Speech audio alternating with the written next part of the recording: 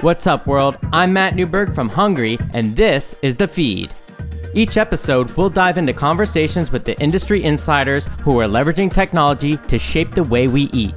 On today's episode of The Feed, I sat down with Zack Abbott, founder and CEO of ZBiotics, a manufacturer of the world's first genetically engineered probiotics. In this episode, we'll chat about how ZBiotics started with a product that aims to reduce the negative effects of hangovers, the current state of the sober curious movement, and the implications of GMO labeling.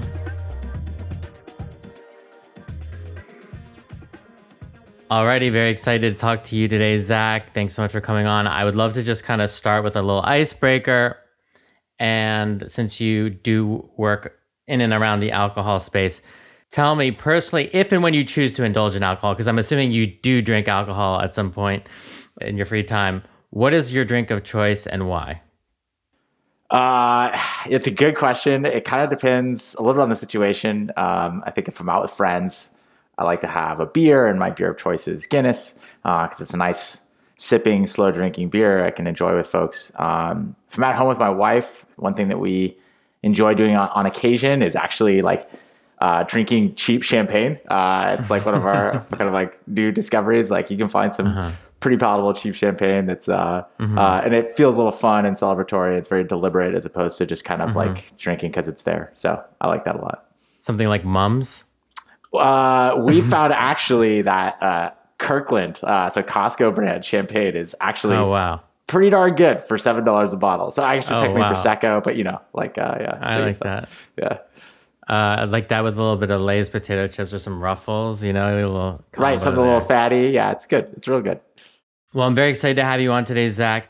I've been personally a fan of ZBiotics when I do choose to drink, and I do drink from time to time. I think any human that is social finds themselves inevitably in a situation where it's a temptation, but sometimes you got to do it and you want to do it. And this has helped me really be responsible, but we'll get into all that. But I'd love for you to just talk about your background and, you know, some of the research you've done at University of Michigan, and then kind of how you formed this company, ZBiotics. Yeah, absolutely. Exactly. I did my PhD in microbiology at the University of Michigan.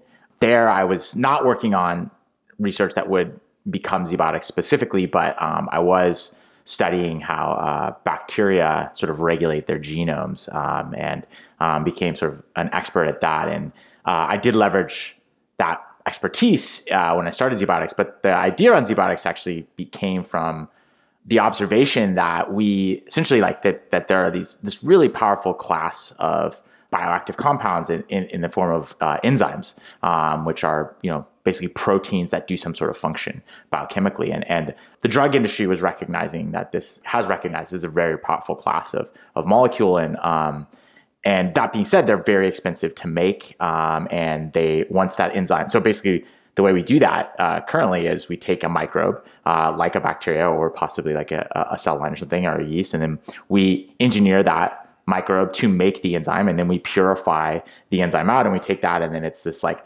unstable molecule that can't be ingested, or else it'll break down like immediately in your mouth or your stomach, and then it won't get in your body. So you sort of have to like keep it frozen or refrigerated. You have to inject it, and so, you know, it's like $2,000 a dose for these medications. And so I thought that like we could sort of cut out the middleman if we took a probiotic bacteria, so a bacteria that was already safe to eat, and then engineer that bacteria to make the enzyme directly inside your body. And that enzyme would perform some useful function for people. And so after my PhD, I was working for a contract research organization designing clinical trials for drug companies. And I sort of saw how, generally speaking, drugs are brought to market and the path that requires, and seeing that all this really amazing technology was really being siloed for diseases and drugs. And you know, that's important and that's good, but there was an opportunity to adapt this idea I had to kind of consumer space. You know, it usually is the case that a new technology kind of goes into like the most extreme use cases, and then maybe 20 years later it trickles down and everybody gets to use it. But there's no reason for that to be the case. And so I saw that there was a really cool opportunity to kind of impact people in their healthy lives rather than only when they're sick, with the use of biotechnology and engineered probiotics. So that was what we did. We took a probiotic bacteria, safe, edible bacteria you likely eat every day of your life, and then we engineered it to express an enzyme essentially that performs some useful function directly inside your body so that you can like eat that bacteria and then temporarily sort of gain this new function. And that was a really exciting idea. And obviously by not wanting to make a drug, that narrowed down targets we could apply that technology to. We didn't want to cure diseases. And so we had to think of like, what are things that healthy people deal with that are not life or death that we could focus on. And so that's how we kind of zeroed in on. There was sort of a short list of ideas, but one being the morning after drinking and the way you feel after drinking, and seeing that there's an opportunity to create something that could help with that. Amazing. Yeah, I'm a big fan and believer of the power of microbes to transform our food system and all these various gut axes. And I'm sure we're going to get into all the fun science. But I'd love to start with this idea of the hangover that you just mentioned, because obviously your product today is essentially aimed at avoiding hangovers preventatively. So how does alcohol get metabolized in the body today? How do we go from ethanol to acetaldehyde to acetate, and like where does that kind of wreak havoc on our bodies that leads to us feeling like crap the next day? Yeah, exactly. And so first I'll say, and I'll get to it in more detail as I describe kind of the biochemistry of alcohol metabolism and how that creates kind of the way you feel the next day. But what we have here is not, and we're very careful to say that like this product does not like prevent a hangover, because I think a hangover is very sort of the convergence of a lot of things happening in your body at once. And it's also a very low term blood different experiences with it. So what we do, our product is meant to break down that toxic intermediate you mentioned, acetaldehyde. So I'll get to that and I'll explain how our product kind of fits into the overall story around alcohol. So essentially, when you drink, most of the alcohol you drink is absorbed pretty quickly into your bloodstream, and the alcohol, the ethanol specifically, sort of like circulates throughout your body and creates the effect that alcohol creates. And then it is largely processed by your liver. And your liver basically uses one enzyme to convert the alcohol, the ethanol, into acetaldehyde. And then a second enzyme immediately converts that acetaldehyde into acetate. And acetate is essentially vinegar. It's innocuous. It's an energy source. Many more metabolic things happen to that acetate later, but at that point, from a toxicity standpoint, your body has detoxified the alcohol. But that intermediate acetaldehyde, so that first step, that acetaldehyde is actually much more toxic than alcohol itself. It's a highly reactive molecule, and the good news is your liver knows that, and so it couples those reactions. So that intermediate acetaldehyde that forms in the liver is almost entirely converted immediately to acetate. So it's like a very quick 1-2 punch in the liver. Now, that's what happens to most of the alcohol you drink. That being said, a small amount of the alcohol that you drink, basically, goes in your mouth, goes down your esophagus and your stomach, and then goes into your gut. And most of that's absorbed, but a small amount that makes it into your gut is actually processed directly in the gut, in large part by the microbes that live in your gut. And those microbes are good at expressing the enzyme that converts alcohol to acetaldehyde. And they're concerned with getting rid of the alcohol, the ethanol, because that's sort of, that's toxic to them.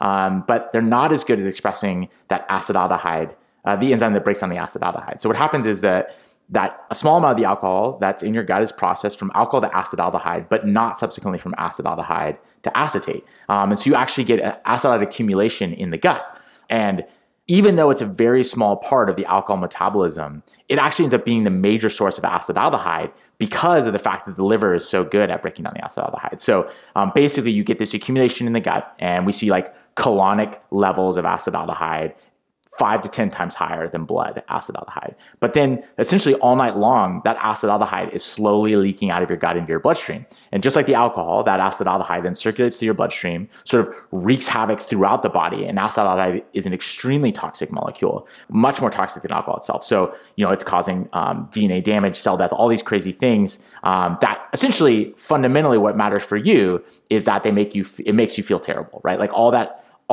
kind of havoc it's wreaking results in inflammation and like that sort of like just misery that you feel the next day. And then eventually that acetaldehyde makes its way to the liver, and then your liver is very good at breaking it down. And so what we've done with ZBiotics is just kind of move that function of the liver into the gut. So that we can help your body complete that reaction in the gut the same way it does in the liver, so that acetaldehyde doesn't build up and doesn't kind of wreak havoc throughout the body.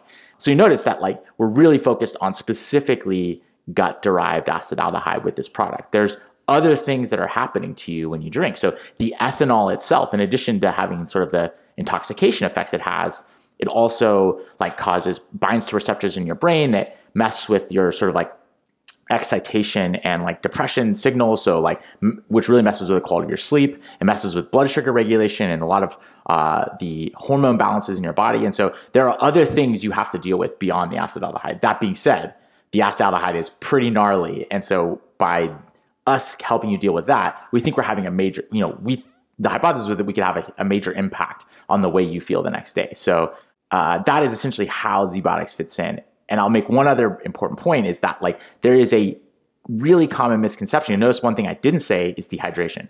And it's a really common misconception that alcohol causes dehydration and that dehydration is like the major cause of a hangover, which is just simply not true. Like there's decades of data that in the scientific literature that show clearly and irrefutably that dehydration has nothing to do with the way you feel the next day. In fact, alcohol doesn't even really dehydrate you.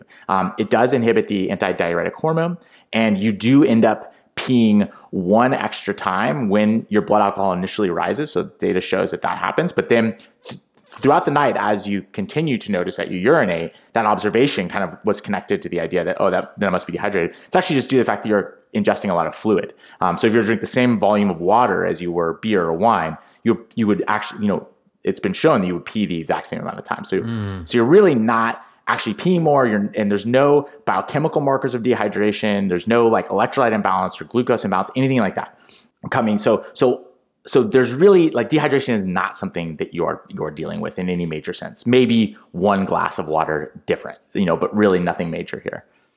Fascinating. I learn something new every day. Let's talk about give us the ZBiotics product pitch, and then talk maybe about how you modified this strain of Bacillus subtilis, which is found in natto, which is a common, Japanese soybean, to make the enzyme that eats as you pronounce it, acetaldehyde. I think. Yes. Yeah, acetaldehyde, exactly. Acetaldehyde. Yeah, totally. So we start with this probiotic bacteria called Bacillus subtilis or B. subtilis.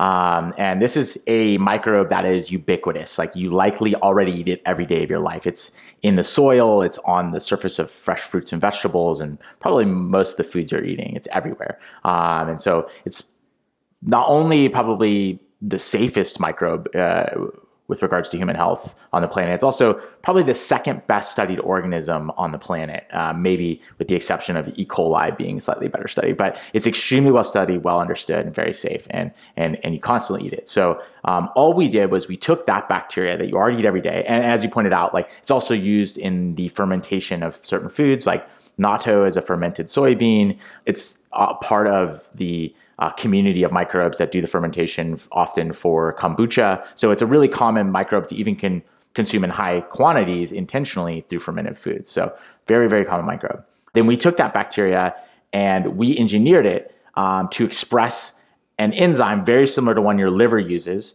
to break down acetaldehyde. So that enzyme is called an acetaldehyde dehydrogenase. And so it essentially just converts that acetaldehyde into acetate or vinegar, or essentially vinegar, which is innocuous. And so we did that by leveraging the natural ability that bacteria already do to edit their own genomes. So bacteria are 3 billion years old, and they are constantly sampling their environment. Part of their natural process is bacteria play a numbers game. They sample their environment, and there's bits of DNA floating around all the time from dead cells and stuff like that. And they'll basically like naturally take up DNA from their environment, and then they'll basically compare it to their own genome. And if it's reasonably similar, they'll actually swap in that random piece of DNA. And the idea there is that like maybe this will give me some kind of advantage. And if it does, I'll keep it. If it doesn't, I'll die, but that's okay because I have billions of brothers and sisters out there that will live on. And so every once in a while, you hit on something great. So that's why bacteria edit their own genomes, and they can do it extremely efficiently and extremely precisely down to like a single base pair, or like a single piece of code in the DNA. And so we can leverage the fact that bacteria already do this to design pieces of DNA that we literally just put into the growth medium with our bacteria, and then the bacteria will take up the DNA and edit its own genome.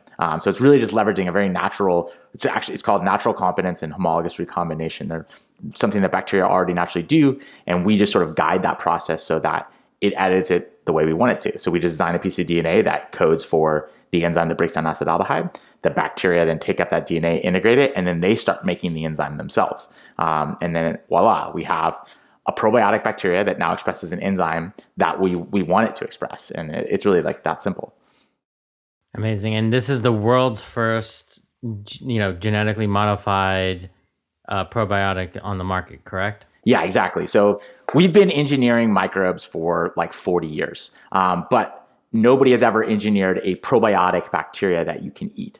So the engineering has been sort of siloed into research or like say drug applications, or like it's been used for a while in manufacturing. But the idea that we could engineer a microbe, a safe edible microbe that you could eat, is something that nobody had done to date, or at least nobody had brought to market. There are drug companies working on this technology for drug applications. We're obviously able to move much quicker because we're not building a drug. So sort of the path to market is much shorter than for drug applications. But so with that in mind, and with that insight that we could take this as a consumer product, we were able to go to market first and so we have the world's first ever genetically engineered probiotic of any kind for any indication. Amazing. And you're able to sidestep that FDA process because it's just generally recognized as safe bacteria and not necessarily some sort of pharmaceutical, correct? Yeah, so it's all about the application. And I wouldn't say that we sidestepped it. It's that like we decided we weren't going to build a drug. And so that meant that if you're building a drug, that's sort of a life or death situation. Like you can imagine, right? For instance, a good example of this would be like, let's say we were to engineer this probiotic bacteria to make human insulin for people who are diabetic. That could be a really cool application, right? But there's a lot of challenges that go into that in the sense that you can't make too much insulin, or else that would be bad, right? And you can't make too little, or else that would be bad. So you have to make exactly the right amount in exactly the right times that when people need them. And so, which means that you have to do a lot of sort of interesting kind of engineering of the bacteria to make sure that those things will happen. And then after you do that, you have to then prove to the FDA that that thing you engineered won't break in the body, right? You'll eat it and it will reliably, unlike a machine, right? Bacteria kind of have minds of their own. So it's not like a medical device or something. It's something that, the bacteria could replicate and mutate it or change it in some way. And then you would get an inappropriate amount of insulin, which should be very dangerous. So for obvious reasons, the FDA has like really stringent guidelines to show that you're doing that correctly. So we decided to limit our scope of the things we could build. And then we built something so with our first product, it expresses this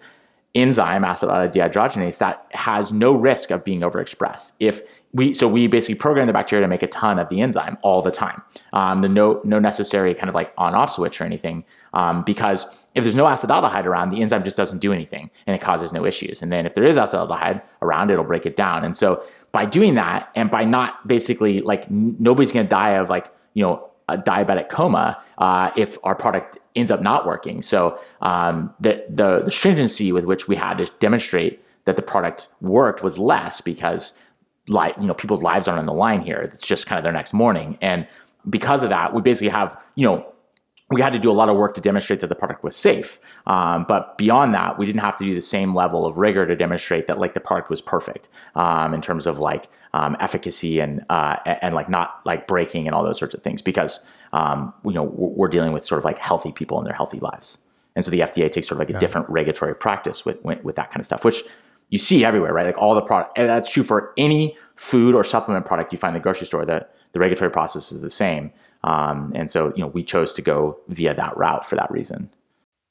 Yep. Makes a lot of sense. I know anecdotally when I've taken ZBiotics before and then been like, yeah, actually there's a non-alcoholic beer I could try. I actually end up just going for the alcohol because I'm like, I didn't know that just having it sitting around is fine. I felt like it was going to be like looking for something to attack and I needed to do something. Definitely not. In fact, I would definitely encourage, we take ZBiotics and then there's a really great non-alcoholic option. I think that's a great, I think you should definitely do that. It's a great choice. But you definitely have to like feed the bacteria. You can take the bacteria and not drink. Yeah.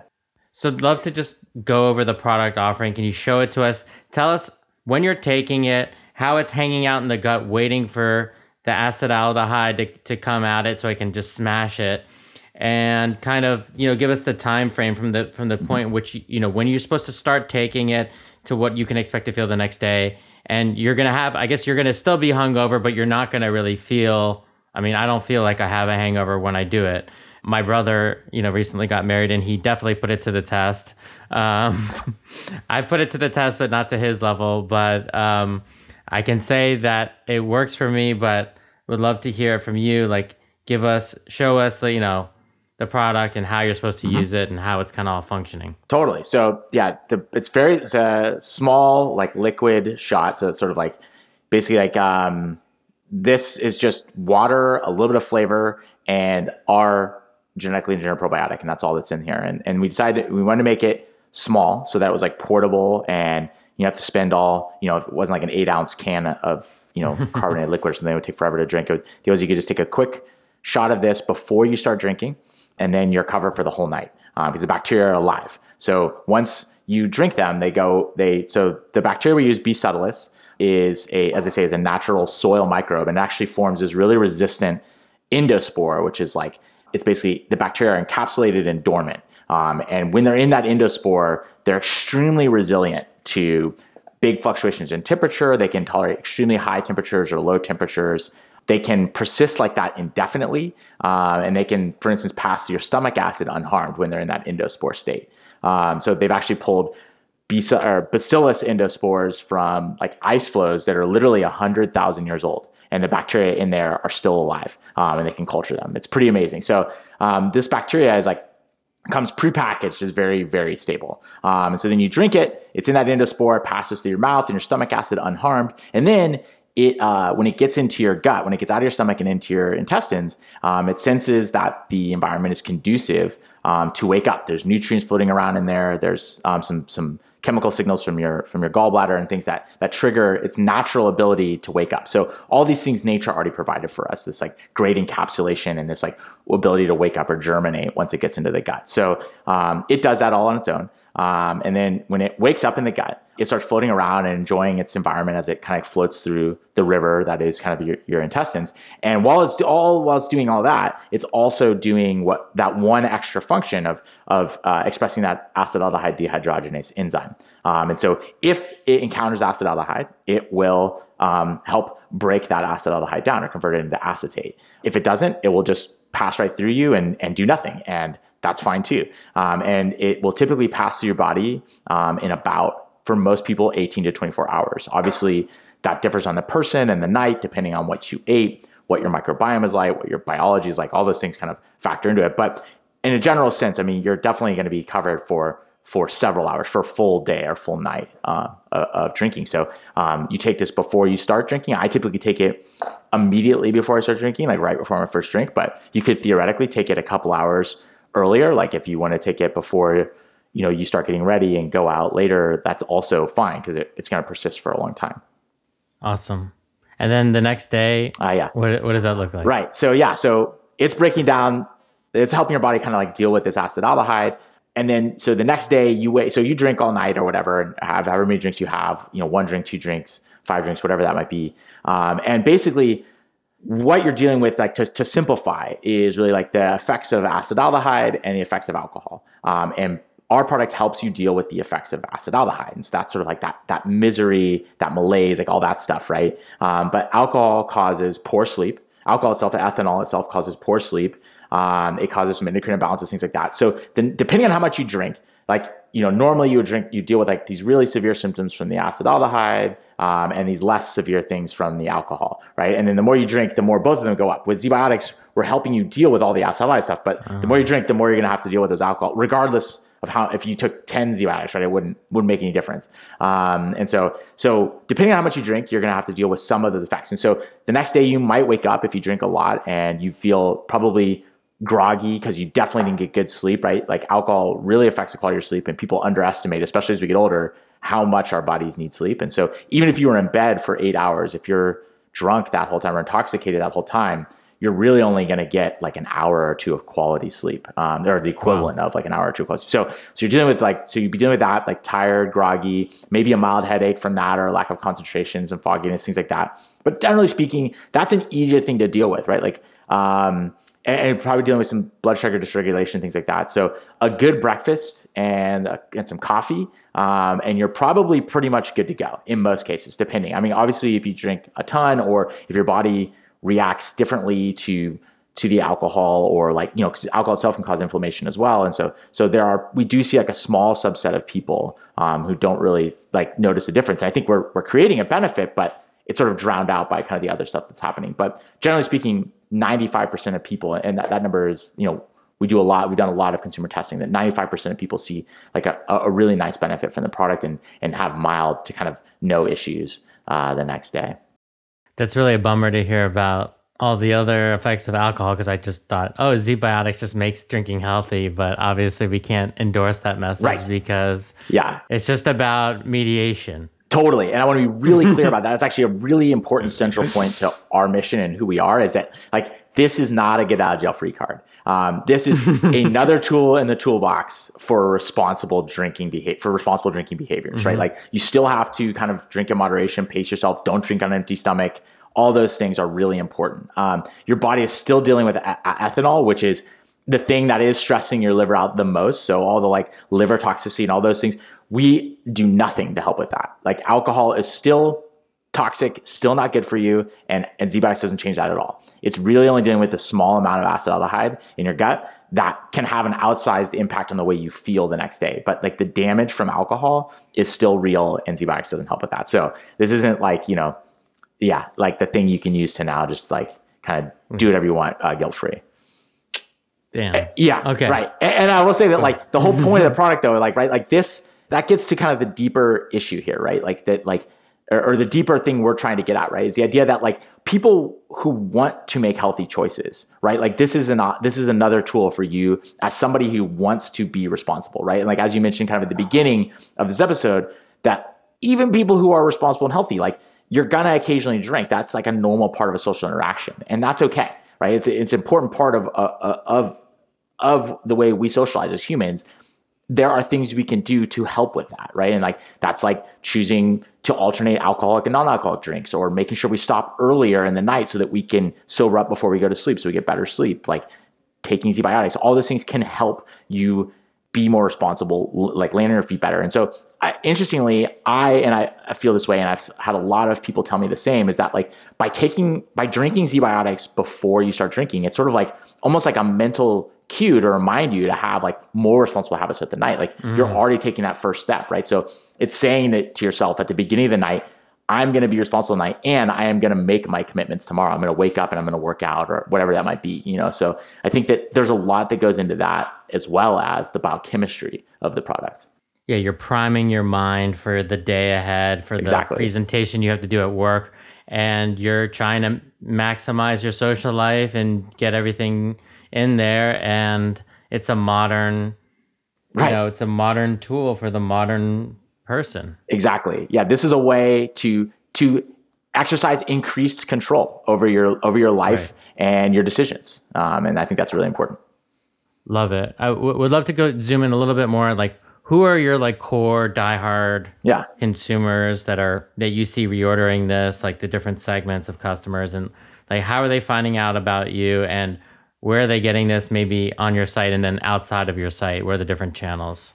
Yeah, I think one of the surprising, but like, pleasantly surprising things to see was that indeed our loyal customers and the people, and the biggest subset of our customer base was people who fit kind of the psychographic that we were just describing. These are like, we saw this huge overlap in fitness fitness enthusiasts and our product, right? People who had like something to lose the next morning. They have a morning routine with like a morning workout and stuff, that like ZBiotics was like really something that was very valuable to them, and they were kind of very loyal customers. And that came out during COVID a lot, as people were kind of like redefining their routines and focusing on their health. ZBiotics fit in that. So really, it's like I'd say that our key kind of core demographic is people in their 30s and 40s, who are investing in their health and their wellness generally, and are people who, basically value experiences. They go out, they're social, they take trips, things like that. And so ZBiotics is something that allows them to get the most out of all the things they're trying to accomplish. And that's great because that was who we wanted to build the product for, not like, Vegas bros or, like college kids or anything like that. Like that was definitely not the focus. And that's not really where the benefit lies. So I think that's kind of where we've seen the most people. And then to your question about where people find us and how people find out about us, it's been through, still, a good third to, it used to be about half, but now as we've grown more, it's like a good third of our customers come just through organic word of mouth. People trying the product, telling their friends, which is great. People love the product and it's a fun product to talk about. It's a good conversation starter. So people often will have the product out with them at a bar or at a party and they'll share it with their friends and talk about it. So that's great. That's the best way for us to get a customer and the best way for people to find out about us. But also we do like a lot of advertising on like podcasts and, YouTube channels and things like that where people, it's kind of the same idea, right? Like somebody's like gets to talk about the product, tell them about it, right? Like this, normally when you think about like sort of like a hangover product, it's usually some snake oil vitamin mix that like you see in a gas station, and there's a lot of eye rolls. And I totally get that. There's a lot of skepticism, and there should be. So with that in mind, like we have a little bit of a hill to climb in explaining why our product is different. And so any opportunity where we get to do that, I think it is valuable. And so that's where like things like podcasts are great is, and also like, we can, people are there because they have a certain interest. And so we see that with like, definitely with fitness podcasts were one of the first ways we figured out that fitness was a key demographic. But then also people are finding out about us like on news and all different kinds of things where people are just investing in themselves and their betterment. I think like really where we find most of our customers. Awesome. And you're just selling online, or are there also any other channels? Basically online, like we basically like 99% of our sales go through our website. We do have a placement in a few gyms and wellness shops throughout the country where just small retailers, people who really like the product and were associated with or a gym or something said like, we'd love to carry your product. And their personal trainers will recommend it to their clients and stuff like that. And so a few things like that where we'd like to expand that a little bit more and find, I think, if we just put it on the shelf in a grocery store, you walk right by it and you just assume it was garbage if you'd never heard about it. And so we're looking for places where we can tell that story a little bit. Like I think, and target people where it makes sense, like in a hotel or in a nice restaurant or a kind of specialty shop, like, or even, more of the gym, more gyms and things like that. So that's what we're looking at for the future. It's the shot before the shot. Yeah, right. Yeah, your first drink of the night. Exactly. Yeah. I think it's inherently viral. Like when I go to like a wedding or I go to a party, I typically feel guilty being, knowing I have this superpower in my back pocket, and I bring a couple and I just like, okay, here, I like you. You can have one of these. They're like, what's this? And then I show them this little video, right, of the animation of like, oh yeah, it's like that game of like knocking out the acetaldehyde. And they're just like, huh. My friend was getting married and like he was about to go up get married, and I was like, you're going to thank me tomorrow morning. The next morning, I'm on the balcony of my hotel, and he's just like, dude, where did you come? What is this ZBiotics thing? Like, come down here and like, sit on my lap because you're God. And I was just like, yeah. Totally. Yeah, no, I love that. Yes, totally. Like, I agree with you, like the virality of it. I mean, it's once you've, tried it and you like it, it's like, it's so like exciting to kind of share that around and be the person who's like, hey, like I got this thing that actually works, because, there's a lot of junk out there. And I think that's like a lot of fun. And we've tried to figure out ways to like encourage that more. It's at the end of the day though, I think people like doing it like on their own. They don't want to be transactional. And so they kind of, that's been great. I mean, it's a lot of fun. How would you, compare yourselves? Obviously, like there's so many of these other products. So like, how do you compare yourselves to the liquid IVs? Even some of the actual IVs. Like my friend, after New Year's was like, "Oh, I'm going to like get a shot of this, like to hydrate myself." And I'm just like, "No, I'm not doing any needles or any of this." Like, I actually ran out of ZBiotics on New Year's, but I was just like, you know what, whatever. Sorry.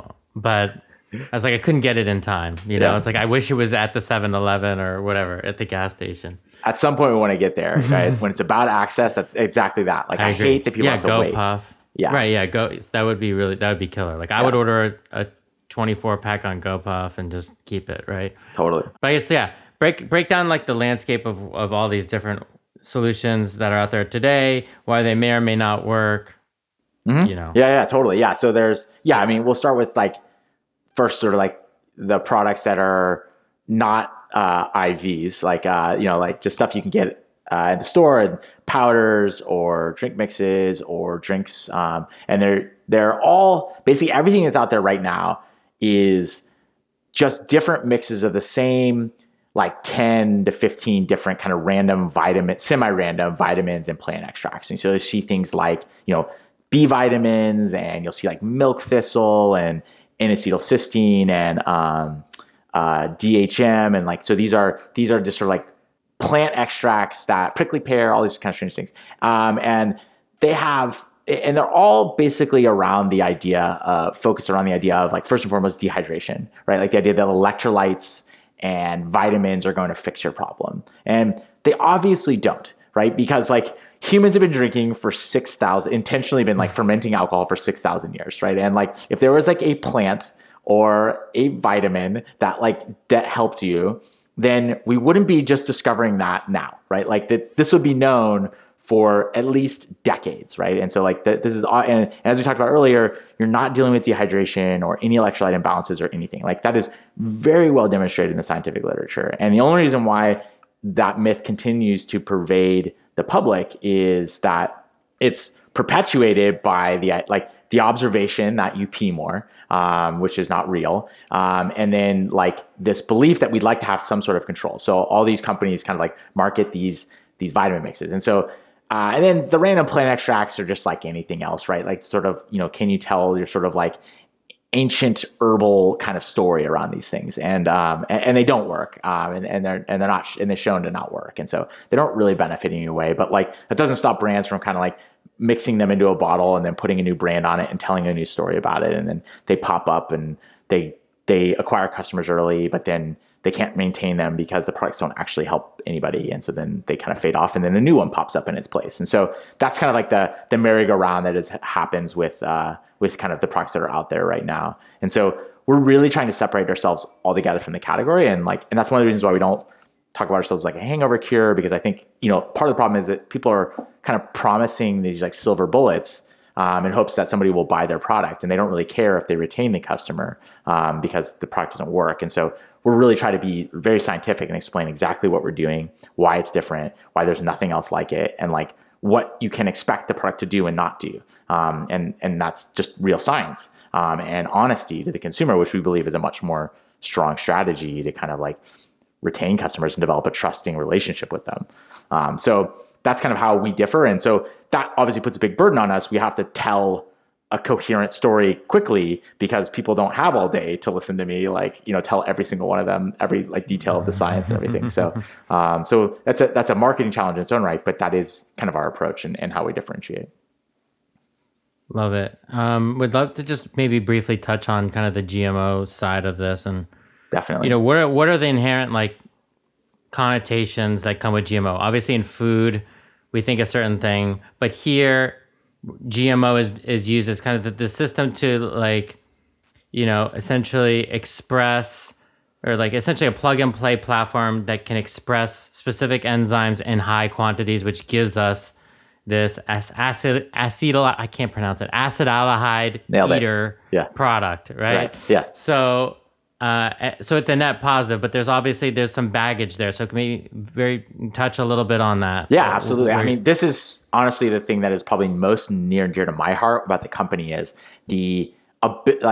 hopefully the ability to elevate this conversation around GMOs. Like, so unfortunately, there is a lot of fear and mistrust around the technology, which was conflated with bad business practices that were enabled by that technology. So like people not liking the way that certain companies use genetic engineering and GMOs, for instance, in the agriculture industry, and not liking the business practices that enabled. And then the nuance of saying that like the technology that created it is now bad, and that anything that's created with that technology is unsafe and bad. And unfortunately, those two things are very different, right? Like genetic engineering, or so a GMO is a genetically modified organism, which means that it was an organism that was modified with genetic engineering. So genetic engineering is a tool that creates products, right? And those products could be good or bad, or they could be used for good or bad, right? But the tool itself is not inherently good or bad. It is just a tool. So the analogy I often use is like, you may be potentially like, one may be anti-guns. They say that guns are bad, but that person probably doesn't think that metallurgy is bad, right? Like the technology used to make the gun, right? Because they recognize that metallurgy could also make a spoon, which is a very useful product, and not dangerous and safe. And so the idea that like you are anti-gun does not mean you have to be anti-metallurgy, and like that everything that's ever made with metal is bad. And so I think that that's what's happened here, right? The idea that like, I don't like these products that are GMO, and therefore anything that is GMO is unsafe, dangerous, poisonous, whatever. And so the idea that this is a very dangerous mentality that unfortunately a lot of brands are fanning the flames of fear on in order to sell their products at a higher price. So you walk through the grocery store and you'll see the non-GMO butterfly on so many products that have nothing to do with genetic engineering whatsoever. There are only about 10 crops that are genetically modified, 10 types of plants, basically, that are genetically modified, roughly speaking, in the food system. So like, if you walk through the store and you see a bag of wheat flour that says non-GMO, that's useless, because all wheat is non-GMO. There is no genetically engineered wheat. And so all these companies, and these companies know that, but they're putting that on there to make you afraid that their competitor who doesn't have that butterfly on their bag is bad. Right. And so it's very short-sighted, because at the end of the day, genetic engineering is a tool that we can use to benefit humanity. And in fact, there's like huge existential crises that we are facing with like climate change and emerging diseases and pandemics, and feeding a growing population, right? Like the idea that like we can go back to 17th century agrarian technology, right? Like around like organic farming, and have that feed a population of people 8 times larger than that time period is insane, right? We have an 8 billion population. We can't use inefficient farming practices. So that doesn't mean that all genetic engineering applications are good, but it means that like this is a really important technology that we need to use to fight climate change, fight like new emerging diseases, and feed a growing population of people. So the idea that these brands are throwing this technology under the bus to make a buck now is really painting us into a corner. And I'm very passionate about the idea that we should need to elevate this conversation, have a more nuanced view of like, there are genetically engineered products that are not dangerous and that are good and that are beneficial to me. So the hypothesis we started with was that if we make a product that people want, that gives them real value, they themselves, real value, that they would be willing to kind of hear us out, that the fact that it's a GMO isn't necessarily a bad thing, right? Like if you walk into the store and you see non-GMO corn next to a can of GMO corn, you're going to definitely take the non-GMO corn, because what good is it to you to take the GMO corn, but if you walk into the store and you see a non-GMO probiotic that doesn't some random vague gut benefit, or you have our product that is genetically engineered to help you feel better the day after drinking, then there's some benefit to you. And so then now you can say, okay, well, do I want that benefit? And am I willing to learn more about whether or not the fact that it's GMO is safe or unsafe? And then, that opens up the conversation. So that's what we're hoping to do. And so far, that's exactly what we've seen. That I think that it's way blown out of proportion how afraid like people are of genetic engineering. Like there's a belief that everybody is anti-GMO, but when you actually look into the numbers and the surveys, the vast majority of people actually don't care one way or the other. There's a small but very vocal minority of people, about 10 to 15% of people, who are very vehemently anti-GMO. And then there's a population of people, about 20 to 30% of people, who are kind of anti-GMO. They are in surveys, but it's a conviction loosely held, and they're willing to kind of hear people out. And then there's like 60% of people, the majority of people, either have no opinion one way or the other or are pro-GMO. So the majority of people in the US do not care, or are pro-GMO. And then there's a minority of people who do. And so there's still an opportunity here to impact the conversation. And that's the truth. And that's the narrative that we are trying to get out there, right? That you're not alone if you don't care, right? It's not like everybody's anti-GMO. So that's kind of one of our missions as a company, is to advocate for the responsible and transparent use of the technology for good. Yeah, awesome. I think there's just been so much exploitative behavior between brands and labels, whether it's like slapping vegan on things that would never have any meat in them, like a Totally. chocolate or something. I'm so happy this coconut milk is vegan, like it's like, obviously. Right. There's got to be a term for that. Someone's got to come up with like the something effect of Right. whatever that is. But it's just like reassuring you of the thing that was inherently already there the whole time. I guess, thinking about your product as a platform, like what are some of the other potential use cases for a GMO probiotic? And maybe talk about some of the other axes that, our gut touches, whether it's, longevity, depression, our skin, all these gut axes between our brain and our gut. Like what are the potential applications here? Yeah, totally. I'll try not to nerd out too hard as a microbiologist on this, but yes, like the gut and the gut microbiome, and you have a microbiome on your skin and your mouth and the vagina. All these things are very important sites of microbial kind of activity. And so I'll start by saying that some highfalutin stuff there around GMOs, and then you might step back and be like, yeah, but you made like a product for drinking, like it's like, I get it, right? But the idea is that it was a proof of concept. It's a first step. It's a way to like, start with something that people understand, that there's a very clear and visceral readout of efficacy for the consumer. They can try the product for themselves and feel the benefit. But ultimately, we never set out to build a product. Our company are focused on people's the way people feel after drinking. It was around kind of building incredible products using genetically engineered probiotics.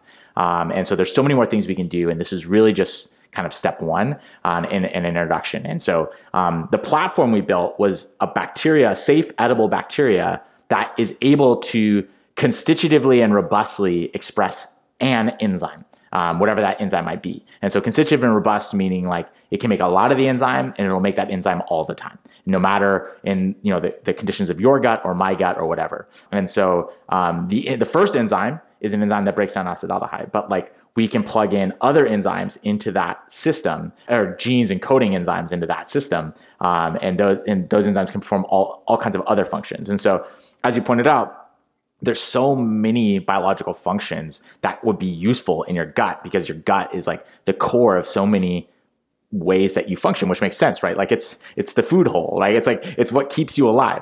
And so it makes sense that your brain and your skin and everything is wired to respond to what you're putting in your body, which is keeping it alive. And so, there's lots of, and I want to be careful not to overpromise here. Like basically we've recently realized, and recently meaning within like the last 20 years, we've really come to appreciate how central and critical the microbiome is to our human health. That being said, the details are things we're still working out because it's very complicated, right? So interestingly, you have about as many bacteria in your body as you do human cells. And so basically we discovered like a doubling. And like when we think of ourselves as like a human, really it's like you're more like a walking ecosystem than you are just like a single being. And what's interesting is that all of your cells express encode the same genes, right? So we have an equal number of cells, but like our cells all have the same code, and all of the cells in your gut have they're different bacteria with different codes. So it's actually 100 or 1,000-fold higher levels or more biological functions being performed by your gut microbes than by your own cells. So a lot of the things that you think of as you and things you do, like the digestion of your food, the expression of molecules that make you feel happy or sad, the things that like regulate your circadian rhythm and the way your body responds to attacks, like both from infection, but also like chemical attacks. All those things are all in large part functions of the microbiome, at least in concert with your body. And so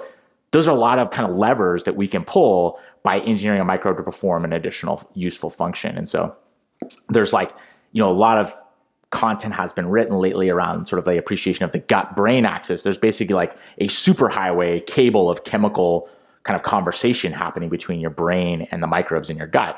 The decisions you make about the foods you crave are likely not coming from you. They're actually probably signals, or at least in part, signals from your gut microbes, basically saying like, feed me a cheeseburger.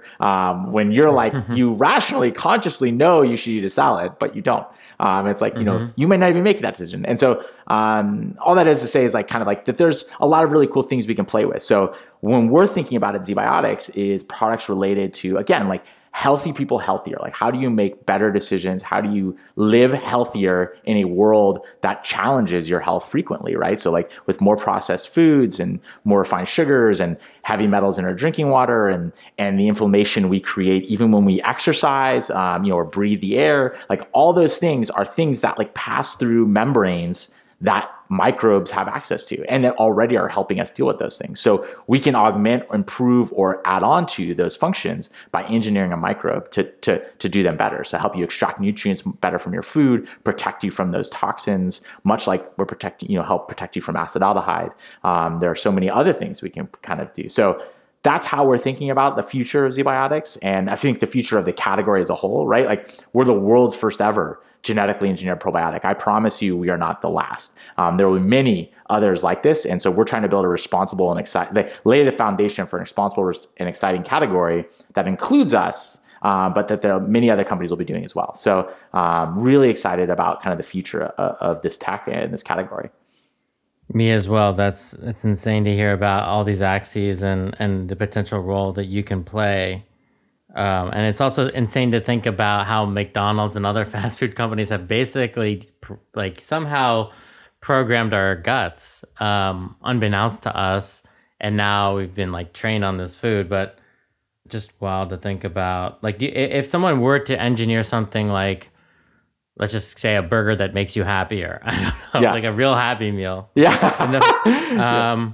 Would that be food, or is that going to fall under the medicine category because it's like an SSRI replacement if we start talking about the gut linked to mood and depression? I mean, you could argue that that's already been done, right? That burgers do. The reason why they're addicting, the reason why we eat them, right, is that they make you feel good. And so, it's a fine line, right? But like, yeah, if you were to say, make a food that like specifically like released some, something that like meant serotonin. Yeah, right. That was like meant to like really like biochemically affect your mood in a very specific and reproducible way. I mean, it's all about like what you're doing and how you're claiming that, right? Like, so like the FDA cares if you're trying to treat depression, right? Like, okay, you're trying to treat a disease state and you are having a biochemical activity that is not typical.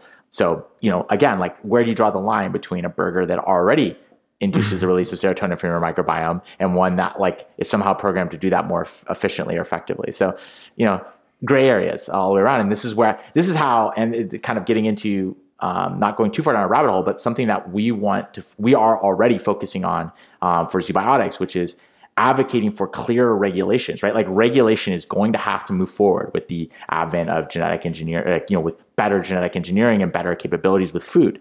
And so right now it's sort of like drug or not drug. And then like when you're a supplement, it's like a whole different regs, but like nothing is accounting for the genetic engineering specifically. And we think that that's a problem, that like the FDA should have very clear guidelines about what you can and can't engineer. And like, because we put on very strict guardrails for ourselves at ZBiotics and we try to be good actors, but not everybody might. And even unintentionally, they might not have just thought of certain kind of risky things that you could do with genetic engineering. And so, and do something that unintentionally creates a problem. So we are focusing on trying to build real, honest guidelines and guardrails to protect the industry and allow us to grow without having any sort of, issues created by a well-meaning or well-intentioned bad actor.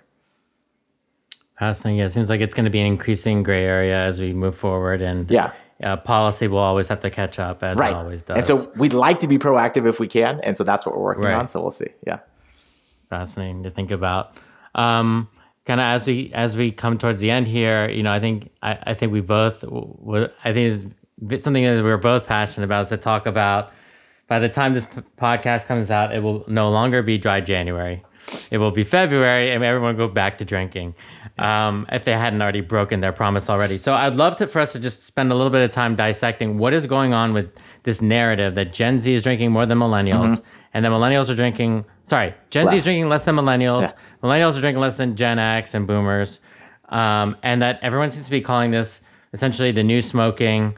One of my favorite PhDs that I really respect and a podcaster and just an all around amazing guy, Andrew Huberman, says he doesn't believe that anyone should drink more than 2 drinks a week, which I'm trying to live by, but finding it very hard.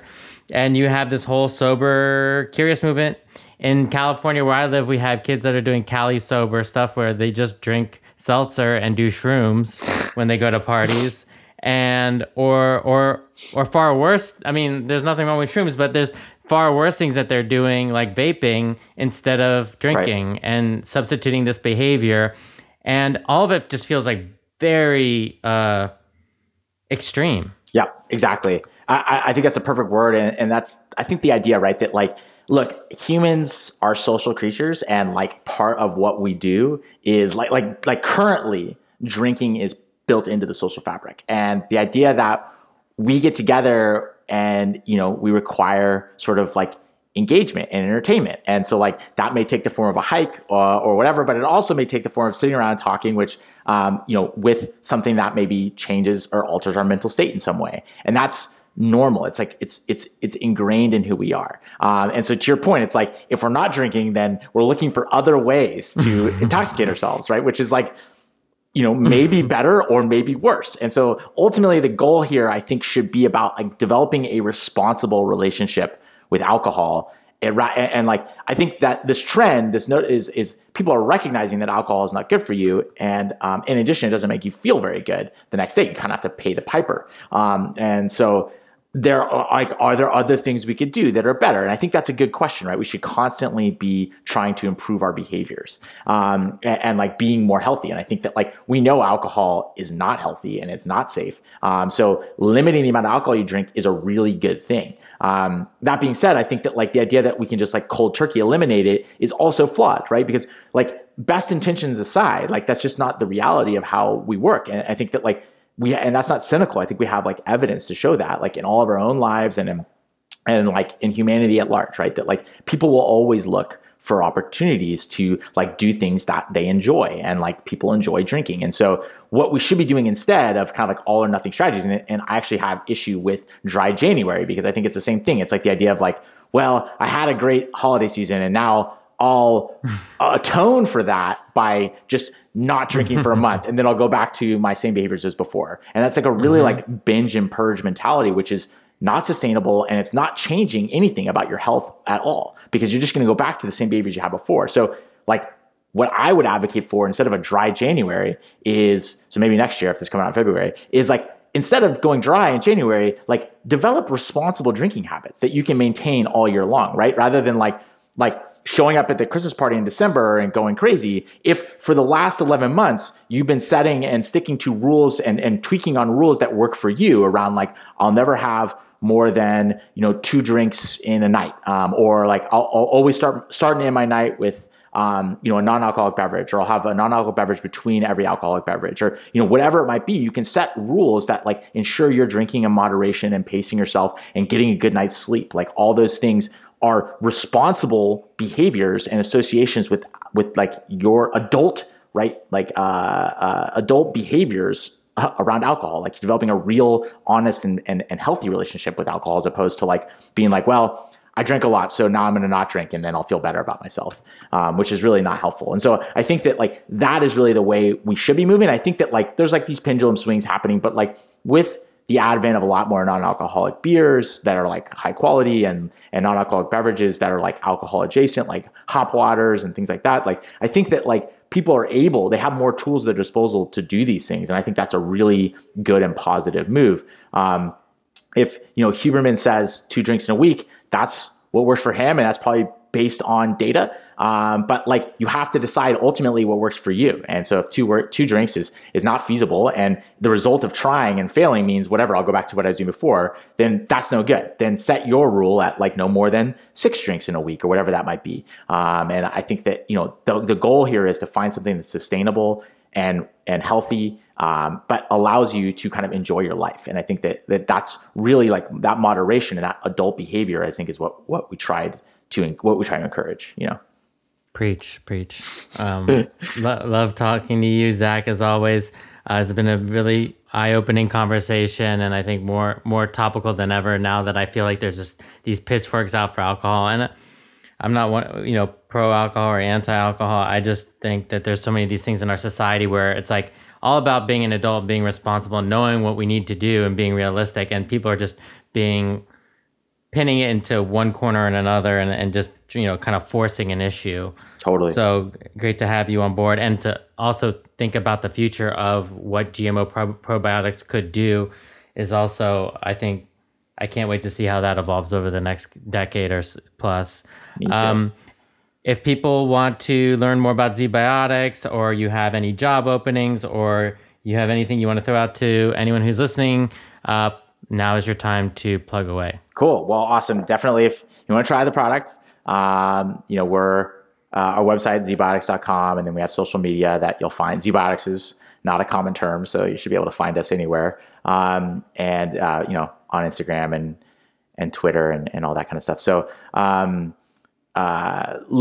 so that's a great way to learn more. We have lots of information on our website around our technology and our product and our views around genetic engineering. So if you want to read more, we have lots of information on our blog that has nothing to do with our product as well, like around your microbiome and gut health and how your body metabolizes alcohol and all kinds of stuff. So if you're just interested in learning, we're really dedicated to just getting quality information out there as well. So that's there. And then job openings, we are growing. We had a great year last year. And so we're trying to hire people this year, and all kinds of functions, a lot of marketing, and we're hiring for just about to start release a job description for a product manager for our second product, helping us bring that product to market. So if that's interesting, if you're excited about bringing the world's second genetically engineered probiotic to market, and you have product marketing experience, product management experience, we're looking for great people. So can't wait to see what people have to say.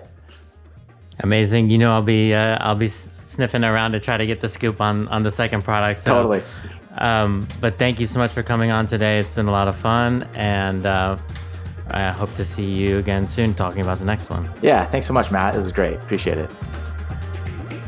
Thanks for tuning in. If you like what you hear, please hit subscribe wherever you're listening to this podcast. And if you're curious to get a first-hand look at the cutting edge of food and tech, check out hungry.tv. That's Hungry with no U, where you can join in on live conversations like these or sign up for the free weekly newsletter.